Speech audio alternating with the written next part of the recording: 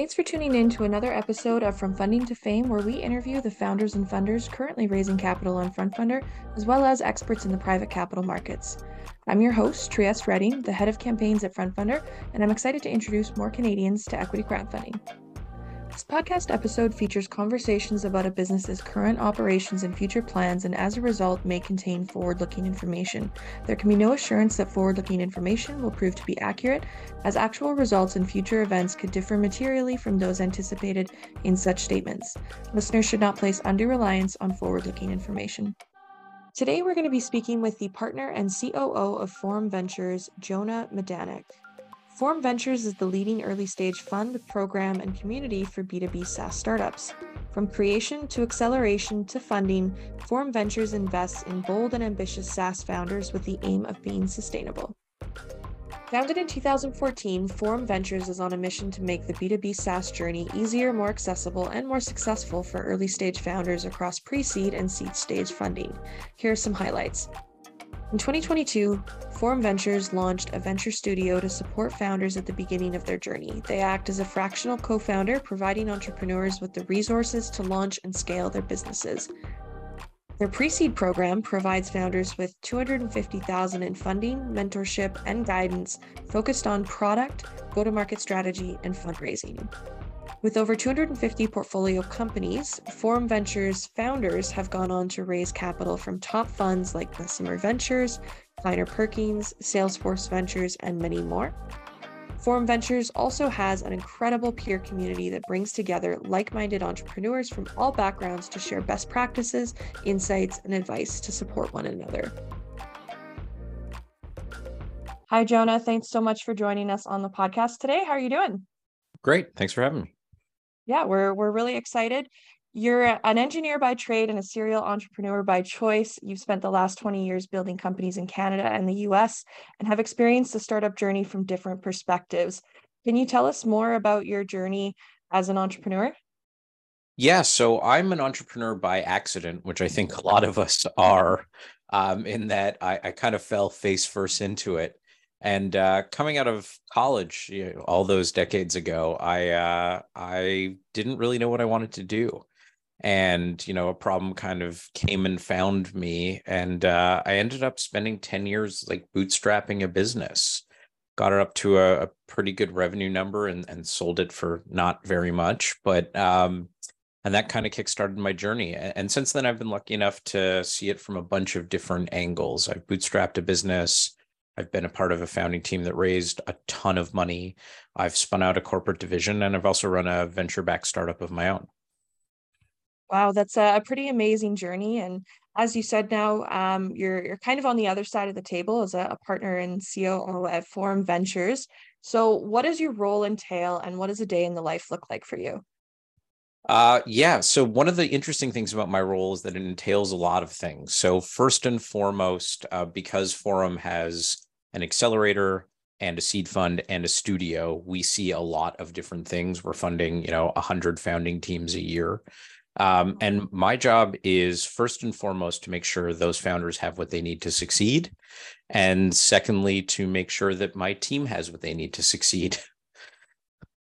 Absolutely. I think that's an important part of any team there. And yeah, with your experience and the amount of founders that you work with, I'm personally really excited to chat with you today. I know we, of course, work with a number of founders as well, getting them capital raise ready and working on their materials. So the expertise that you have there is invaluable.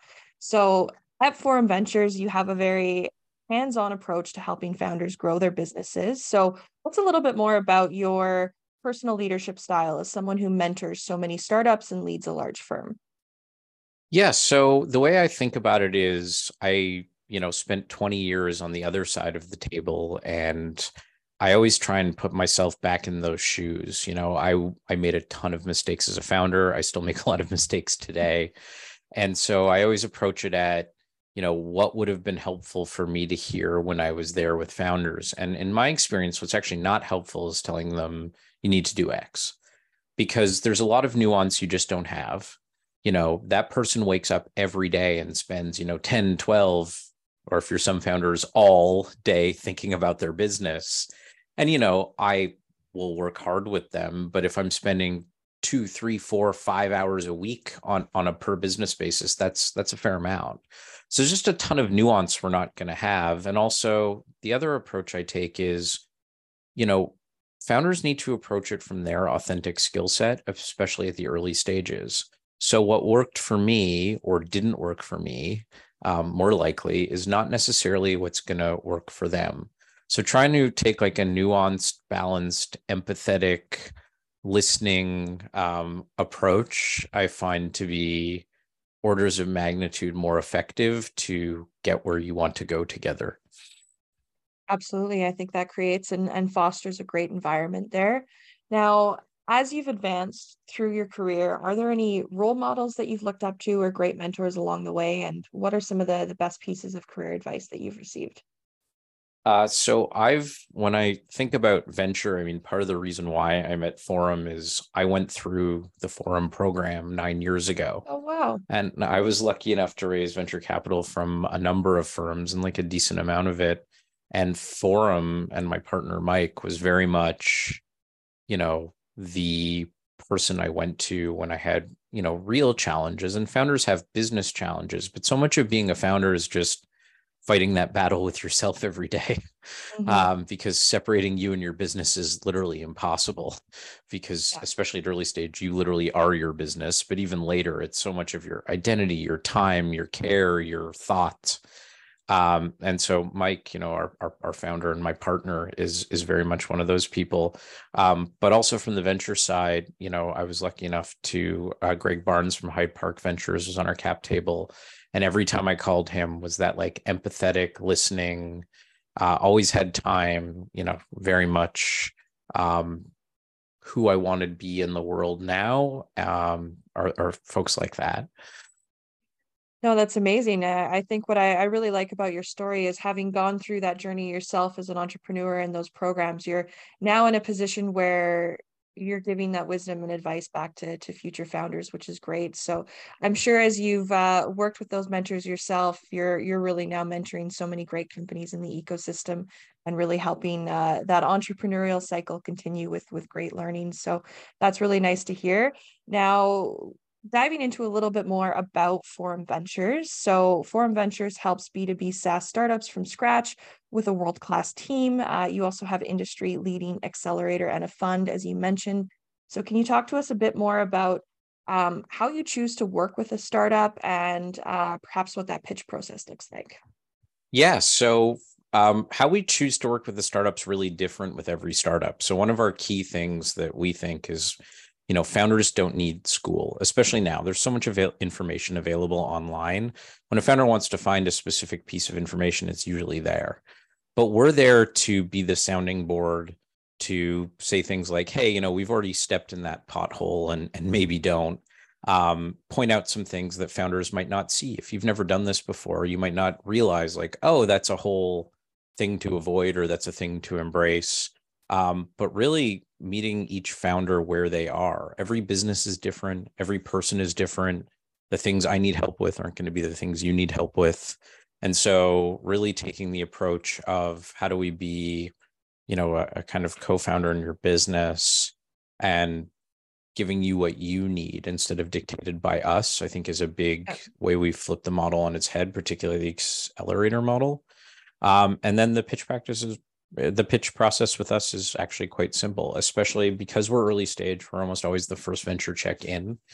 We invest in places others don't. Like the pitch doesn't need to be super polished. We're here to help you fix that. We're looking for great founders in big markets. And, from us to go from meeting you to a check is usually like a couple weeks. Wow. And we'll invest pre-revenue, we'll invest pre-product. We are true early stage investors and partners. Absolutely. I think it's amazing to hear just the timelines there. I know sometimes, obviously, raising capital can be a long, difficult, tedious process for a lot of founders, and knowing that you guys are able to take those bets and really back and support those early stage founders with not too long of a lead time there as well. That's really great to hear, and I'm sure just has such an impact on the ecosystem as a whole. Now, I'm really excited to talk to you a little bit more about fundraising narratives. And I know that you have a great background in that area. It's certainly something that we work with a lot of our founders with as well. So, Forum Ventures has a dedicated fundraising track designed to get founders feeling ready and confident with their next round of funding. One of those aspects that you help founders with is building their fundraising narrative. So, can you talk to us more about that? Are there any core storylines that you recommend founders follow? What advice do you have there? Yeah, so the biggest one, and Front Funder has been amazing at kind of spreading this word, is fundraising is really about storytelling. So I think a lot of fundraisers approach it because they've seen the sample pitch decks, and it's like a collection of slides and check boxes, and that's really not what fundraising is. Fundraising, and it's not really even about your company. Fundraising is telling a story about why you and your founding team are the right people to back on this gigantic investment opportunity. That's the story you're trying to tell. And the beauty is everyone's story is different. My story is going to be different than your story, which is going to be different than a certain founder's story. And so whatever your story is, it should highlight your unique strengths and why this investment opportunity is likely to be a great one. And so there's all sorts of storylines that work, right? Like if you're a phenomenal technical person, we suggest like the Tony Stark, where you lead with this like big eureka moment, and then all these things that, and now you can fly. And so like Yeah, that's an amazing narrative for people, for we work with PhD founders who've never really had a job, but have this like yeah. brilliant patentable thing, and that's an awesome way to do it. If it's an obviously like big market, the like society is changing narrative, and here's the unique insight we've got to capitalize on the societal shift, and here's why we're the perfect people to capture that insight. That's a great one. If you launch something and all of a sudden you're just flooded with traction, then we recommend being like, I am going to tell you a story of how we got 30 people to sign up in just 9 days with no mark. Like, your Yeah. story is your own. And I think my biggest thing I keep hammering founders on all the time is your journey is your own. You can't do it the way really other famous entrepreneurs did it because you're not them. You have to do it the way you're going to do it that makes sense for you right now. And so what is that story that highlights that strength and teases out a great, investing opportunity? That's what we, and I know you guys do a great job of working with founders to make sure that we get that. No, I really appreciate those examples there. I love how you kind of broke that down into different groups, and the Robert RDJ example there is great. You do work with all different kinds of founders, all different kinds of businesses, and it's not always about what's that one stock approach to communicating it, but it's finding the strengths of that individual founder and that team to be able to best convey it as well. And certainly some pitches come from more of that technical background. To your point, some are more societal. We've definitely seen some where it's like there's so much demand for the product, we can't fulfill it. Okay, how do you now do that narrative so you can get the capital you need to support those operations there? So really love how you frame that. And I think, even for ourselves, we find at the end of the day, people invest in people. That's a big aspect of even equity crowdfunding as a channel. It's, who is the team behind this? What is the mission? What's that market opportunity? So great to hear that that's what you look for and how you support founders there as well. Now, the next thing I kind of want to get into is a little bit more of the pitch deck itself. You mentioned it's a collection of slides. Like, how do you make that pitch exciting? And you probably receive dozens of pitch decks daily. So, in your experience, what makes for a good pitch deck? So I think it's just that it's a story, right? Yeah. So it's very easy to get lost in like, here's what our product does. And that's great because that's necessary and that's what people are going to buy and love. But really, like, I need to be able to put down your pitch deck. And when someone turns to me and say, oh, what do they do? Be able to clearly explain in 30 seconds what it is you're doing and why you think that's going to be big. And a lot of pitch decks don't have that thesis in there as to why this is a market opportunity or why this is or why now or any of those things. So I always say a good pitch deck is going to have, first of all, a clear narrative arc. And a clear narrative arc isn't usually just like problem, solution, market size. It's like literally like in plain English with no PowerPoint. what is your story? And then it also has a list of checkboxes that need to be true. And those checkboxes are usually, who are you? Why are you the right person to do this, or people to do this? Why does this opportunity matter? Why is it going to be big? And what is the core insight that's driving your unique approach to this? And as long as you have those checkboxes, you can weave that into a story, and most importantly, your story, then it'll resonate. And if it doesn't have those checkboxes, and I have to, when you let investors, whether they're in the crowdfunding channel or venture investors, when you let them fill in the blanks, they'll fill in the blanks from their life experience. And those blanks are often usually wrong. So Yeah. they're not the blanks you want filled in. So I always say, make sure you've got a story that you could explain to a non-expert in your field in 5 minutes that checks those boxes. Then take that just basics campfire story and turn that into a pitch deck. I find a lot of people start with like, these are the 10 slides and work backwards. And in my way, it's like the fundamental error. Like, you need to tell the story first and then map it to a PDF, right? Like, not the other way around. No, it's a great point. I feel like so often founders are thinking, oh, I need X amount of slides for this. I need X amount for this. Let's fill the boxes of what I think it needs to include.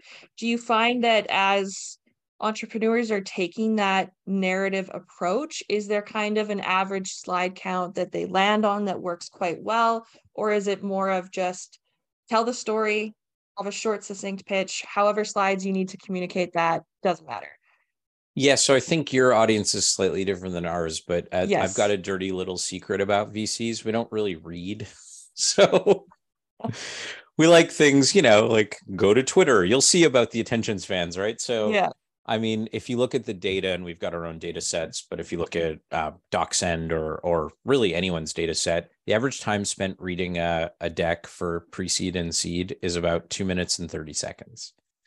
So if you break down how much attention, and that includes not just first read, that includes like all the reads. So that's even when people like are deeper down in examining this for real. So your average partner is like skimming a deck. And so you can't go deep because you don't have that permission space for that much attention yet. To your point, we'll see 300 deals a month. So that's, if we're working 21 days, to your point, it's a lot of deals. So yeah, so I say kind of that's generally, and then specifically, I think that if you're at over 12 slides for a seed round, especially for a first meeting, then you should really ask yourself why. And are these things super necessary to the story? Because the truth is, like, for a lot of this stuff, one of the big errors I see founders make is like a lot on product. Like, I want to know what your product does, but I don't need to know how it does it in the first meeting. Because if I'm interested, I'm going to get a demo on the second meeting and I'm going to learn all that stuff. So trying to tell everything all at once isn't what a pitch deck is for. A pitch deck is to tell me a story of why you are the right person to make a ton of money doing what you're doing. No, I think that's great advice. And yeah, definitely to your point, crowdfunding audience is a little bit different. And we work with companies that are looking to chat with VCs and angels and accredited investors, as well as do the equity crowdfunding leg. So one thing that we typically recommend is having like 2 variations of the deck. Have that one that you're sending out to VCs and angels, and then have one that gets transformed into that campaign page, which is typically a longer narrative. You're dealing with more retail investors. They might need a bit more context, and they're not likely to get that one-on-one meeting in the future. So they need to be able to read that content and fully digest. So with that, we see generally on average 6 to 7 minutes kind of reading through that investment pitch, more so from the retail perspective. But yeah, I love that advice for venture capital. I think that's a big thing, and certainly something we want to drive all of our founders to as well. As you're raising through this means, here's how to best present the pitch to venture as well. So really appreciate some pieces of advice there. Next thing as well that I wanted to get into is how can those early stage and pre-revenue founders who may have less traction to highlight build their excitement in their pitch deck and fundraising narratives? Is there any key steps for that stage of a business? Yeah, so especially in this market where traction has become far more important, it has gotten harder. Founders, you're not just imagining it. Um, so it's what you want to do. The reason why traction is so good is obviously it's a proof point that what you're saying is true from the market. So what you need to do is find other proof points that this is true from the market, and they won't be as strong as traction, but do also remember every single big business in history has had one thing in common. They all started at $0 in revenue. So, you might not have 7 customers, you might not have any customers, but what are the proof points that show that the market wants this solution? Could it be we've conducted 100 interviews with potential customers, and the design of the director of design at Figma says, this is a great idea, and they're willing to let you put that in the deck? Did you throw up a splash page and the wait list is now 1,812 people and we only spent $212 on Instagram ads? Amazing. Throw that down. Yeah. If it's you personally were the president of television, and in your role as president of television, you saw these problems firsthand, or is it that McKinsey and Mark Andreessen say that AI is eating software, or whatever it is, right? So there's all sorts of traction is a proof point that what you're saying is true. It's an objective statement of fact that even a VC can't argue with, although some of us will try. You need those that aren't money. And so those are 4 good areas to look. And founders, I urge you, if you don't have any of those 4, you're probably not ready to fundraise because you have not validated this enough that a VC is going to touch it. But those are all things you can do reasonably easily. Sorry, not easily, quickly. None of this is easy. Absolutely. Now, you mentioned as well, it is obviously a harder environment for those raising capital right now. I know our team was just sharing an article in the Financial Times this morning talking about how venture capital funding in startups has really halved over the last period of time. So for any founders listening today, is there any advice that you can share to help with finding and pitching potential investors in the market we're in today? Yeah. So one thing is, just adjust your expectations to the new reality. And the new reality is that you need to talk to, our data used to show that to get around, you'd probably have to talk to somewhere in the neighborhood of 35 to 40 individual venture funds. And now that number's gone up because some venture funds are investing less or lower amounts or not actively investing at all. So you still need to find 35 to 40 funds that are investing at the same rate as previously. And that probably means like 60 funds for a round, so more. The other one is you just need to adjust to the new environment. So the new environment means traction matters more. Valuations are down. Your expectations should be down. The amount you're raising is probably going to be less. And so founders that have strengthened themselves to this new reality and are taking the more meetings and have downward adjusted their expectation sets, this is one of those frustrating things that VCs say. There is money for good companies. It's just harder to get. For sure. No, I think that's good advice. I know we've been seeing on our end as well, just really preparing for it to take longer to raise capital. To your point, you need to be having more conversations, meeting with more groups. It's likely going to take longer. So companies really need to prepare themselves for that as they go into it. And, the hard work is going to continue. So I know we've chatted a little bit as well, kind of the venture capital audience, the angel investor audience. For Front Funder, there's a huge retail audience component of that. So for investors who are pitching, from your experience, how might their pitch strategies change depending on which kind of audience they're reaching out to, whether that's VCs, perhaps even friends and family, angels, retail, etc.? Yes. So a way I think about it is as you go down the sophistication curve of investors, or maybe the perceived sophistication curve,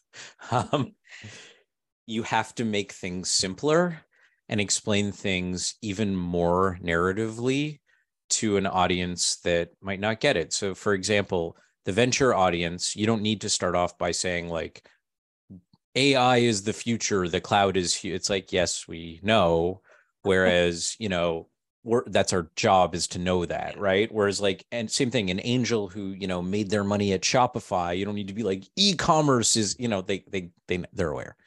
Whereas for a retail person, again, the same thing I said about traction is now true about narrative. You need to prove that narrative. So if you're like, look, AI is going to be huge, Goldman Sachs study said 300 million jobs are going to be affected. That was last week's. And, you need to prove those points. You need to exist even more at like a narrative and theme level of like, here's this meta theme I'm capturing. Here's the shift. Here's why this is going to be big, even more momentum.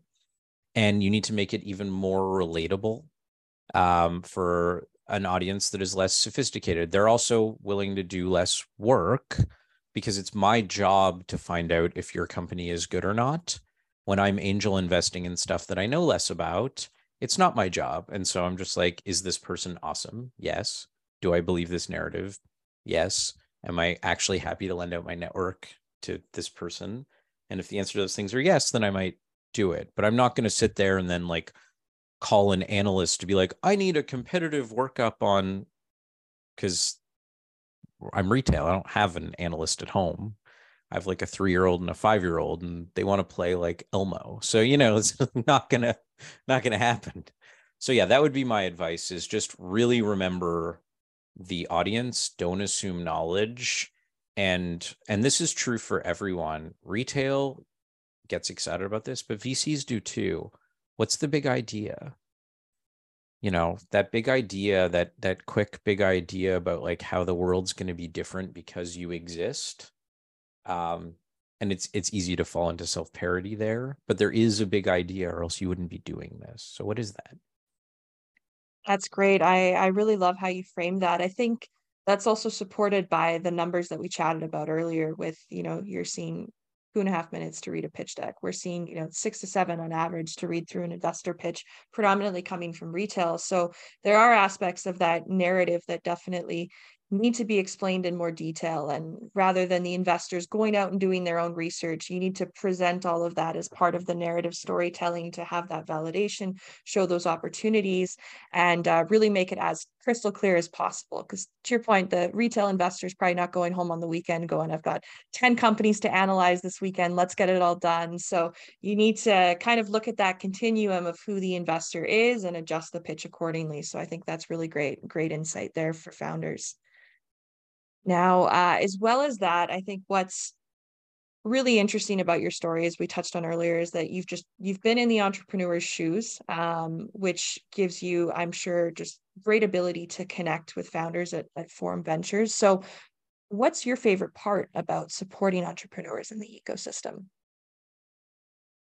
So I mean, there's the obvious, like, super fun of, I had a founder who, was struggling through stuff and got a term sheet yesterday, and they call you and they're like, we did it. And you're like, I didn't actually do anything. You did it. But so that's awesome, right? Yeah. Everyone loves that. But what I really like is I made so many mistakes as a founder, so many times in every company I've ever started. And again, I continue to make mistakes now. Um, but just being able to authentically support the human doing it, and being able to validate that, like, look, like, so much of this advice out there is people that don't admit that it was like so hard, and they're so sure. Yeah. And it's like, I've worked for people that have sold companies for billions of dollars, and our venture together failed, right? Because even for them, with 2 multi-billion-dollar exits under their belt, like, it's hard to start a company, and it's personally really difficult. You've risked so much, your identity is tied up in it. So being able to validate, empathize, and support the human at the center of the business is, and tell them, like, no, like, we all have some imposter syndrome, and if you don't have a little Yeah. bit of imposter syndrome when you're fundraising for the first time, that's weird, because like, everyone else does. Yeah. And like, in our, to run a business, you have to be good at like marketing, recruiting, sales, finance, product. And no one I've ever met is great at all those things. And so if you feel inadequate, so does everyone else. And that's okay. And trying to figure out how to do it your way. That part where I think I can make the journey a little more successful, a little easier, a little more human, a little more empathetic is what actually drives me to do this. It's amazing. Definitely with your experience having been there, there is that great level of empathy that you can bring to the table and really, yeah, show founders they're not alone in the journey. It definitely it is difficult. Every day is going to be different, and hopefully there's an exciting end at the light of the tunnel. But I know with a lot of founders that I've talked with as well, it's just understanding to enjoy the journey. The outcome is one thing, but you have to enjoy the day to day what you're doing. Stick with it, and I know for myself as well with the founders that I work with, a day to day, that's really the my favorite aspect of my job too. It's getting to know the people behind the company and what drives them and their story. And then, after they're raised, being able to go on and see this company create a positive impact in the industry and Canada's economy and see them create positive social change into the future is just so rewarding, to know that, you've been a part of such even a small part of their story, but the fact that, you've been able to learn more about the people behind the companies and support them along the way is always very rewarding. Now Yeah. we touched on a little bit as well, just how challenging the times are to raise capital. And I know you mentioned kind of some great advice and tips on how to reframe the mindset through that period of time. So as we look to kind of the next aspects of 2023 and into that future fundraising environment, um, anything else that you could share on what startups should consider when maybe they're looking to just start a fundraising round this year, and yeah, any expectations there? Yeah. So I think you kind of touched on it because you guys see a ton of this as well, which is it just takes twice as long. Yeah. So at the professional investor class, there's some fear there for sure. And so they're trying to get things right. They might have made a lot of investments last year and be a little underwater or potentially very underwater. Yeah. so it's going to take a really long time. Things that would have taken, a month to two a year ago can take 3 to 6 now. Um, I also encourage people to very much try to time box it as much as possible. If you're Yep. fundraising a little bit at all times, it's grueling. So just, Yeah. really set aside a month where it's like, okay, for this month, this is basically all I'm doing. And I'm going to tell my co-founder or the rest of the team, like, I'm basically out of pocket for a month. And I'm just going to be relentlessly focused on getting in front of 60 VCs. And then this is impossible. I failed at this at every turn while being a founder. But as much as possible, and again, it's impossible to fully do, don't take it personally. And it's hard when you're putting something that you created out and being like, what do you think? And then everyone's like, it's never going to scale or whatever, right? Like, Yeah. we don't believe in the market. It's very hard to, and again, if it takes 60 funds to be successful, or even retail, the numbers are even worse, right? It's like for every Yeah. 1,000 people that see it, 2 are going to invest, it's hard not to take 998 no's personally, but that'll eat you up. So you just got to remember it's a numbers game.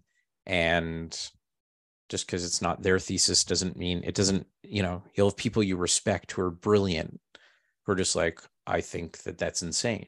And you're like, okay. And you just got to take what you need from that feedback and leave the rest. And then the last one is it's really easy to get stressed out. It's actually almost impossible not to on Yeah. this. But like I make my founders promise me that on Saturday, they're not going to turn on their computer or send emails. Well, you need one day where you're just like Yeah. not in it because it's all encompassing. I think that's a great piece of advice there. Definitely take some time to unplug, not worry about it. As a startup, your life is all about the startup all the time. So really being able to take a break is very important there. One thing I wanted to ask you about as well, we've talked a lot about the narrative, the current environment.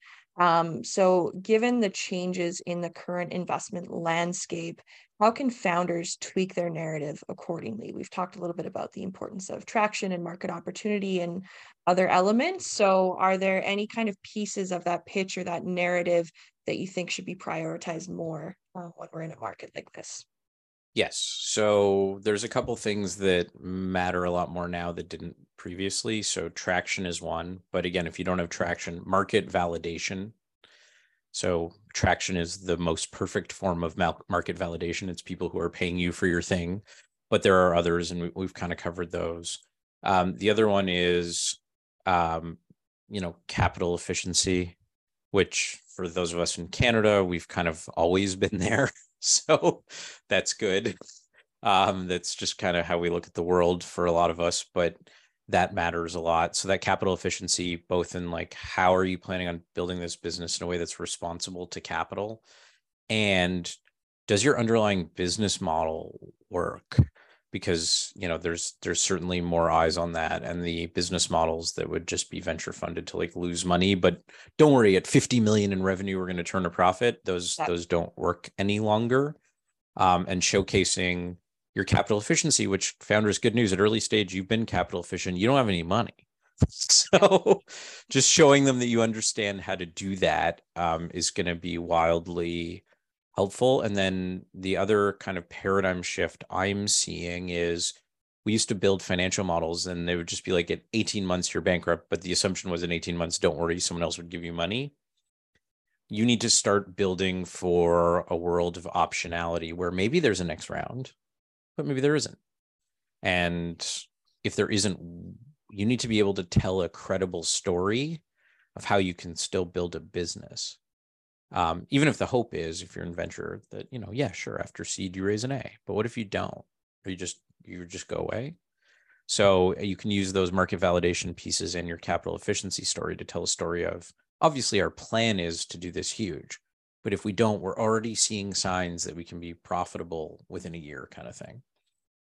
Absolutely. I think that's great advice across the board. I know it's something we've been seeing in the market ourselves, and certainly sharing with our founders as well, is just how critical that path to profitability now is. If you're not already there, people don't want to see that the company is losing money for X period of time anymore without a plan and going, hey, when we hit this, market revenue number, we'll finally get there. It's how can we get towards that path to profitability now? So I think that's great advice for founders. So really appreciate that. The last thing I wanted to ask is a little bit more on diversity and inclusion. So according to a report from Diversity VC, a mere 1.87 of venture capital was allocated towards women and minority-owned startups in 2022. And at Forum Ventures, your mission is to create a space where everyone, no matter their background, can get access to funding. So as both a program and fund, how does Forum Ventures embody diversity, equity, and inclusion? So I think it starts with who your team is, right? And so we've been lucky enough to bring in people that look like the world outside, who come from a wide variety of backgrounds. Like our 2 check writers at the accelerator, fit that profile. Of our 27 people, we're actually one of the few venture funds that I'm proud to say is more than half female. Wow. Yeah. So we actually live that creed. And then because of that, it compounds, right? So, and then we're also doing things that let us give a chance to people that might have non-traditional backgrounds. Our experience actually is that class of founder tends to actually outperform the other class of founders. So it makes sense both from like a way to be in the world, but also it just makes financial sense. So, and because our mission is to help founders who are not necessarily polished or who've like exited 3 times, like those founders don't need so much help, they'll raise. Because we're doing a lot of first-time founders and we're really hands-on, we can be helpful in a way that, helps to change that number downstream. And without getting into the numbers, I know that our numbers are wildly different than the number you just quoted. Yeah. It's amazing to see. I love the work that you're doing there. I know one of the things that we always promote too with our source of raising capital is anyone can raise capital from their community. And we saw through the month of March running our Embrace Equity campaign, supporting the female co-founded, founded companies on our platform as well that, over the last couple of years, we've had over 28% of the funds through our platform towards, women-owned companies, and still not as good as it can be, but, are creating more opportunities so that we're seeing a little bit more diversity in terms of who the capital is going to, who's raising capital, which is great for the overall ecosystem. So love the mission that you embody. And to your point, it starts with the team. Having a very diverse team brings new perspectives to the table and creates more opportunities there. So just as we look to wrap things up today, is there anything else that you'd like to share about Forum Ventures, for any founders raising, and how can those who might be interested learn more about Forum Ventures as well? Yeah, the one thing I will say is, we're writing like 8 checks a month. So we're actively funding today. It's April. We still have 7 left to do. So, and you'll find out quick. If you're a business building software for other businesses, we're at forumvc.com, and we would love to hear from you, or you can find me personally on LinkedIn, and I respond to every founder who messages me. So go nuts. That's amazing. I love to hear that. Well, Jonah, thank you so much for your time today and sharing your wisdom. Not only did I learn a lot, but I think this is going to be such value for founders in the ecosystem today. So really appreciate your time and you sharing your wisdom. Thanks for having me. For anyone new to the podcast, FrontFunder is Canada's leading equity crowdfunding platform, enabling all Canadians to invest in the most exciting startups and growth stage companies, something that was previously only available to the 1%. Subscribe to our weekly newsletter so you can have your questions answered in an upcoming episode. This podcast episode is for informational purposes only and should not constitute financial advice. Investors should conduct their own due diligence on any investment they may be considering on FrontFunder. For details of any offering listed on FrontFunder, refer to the offering document on their campaign page at www.frontfunder.com.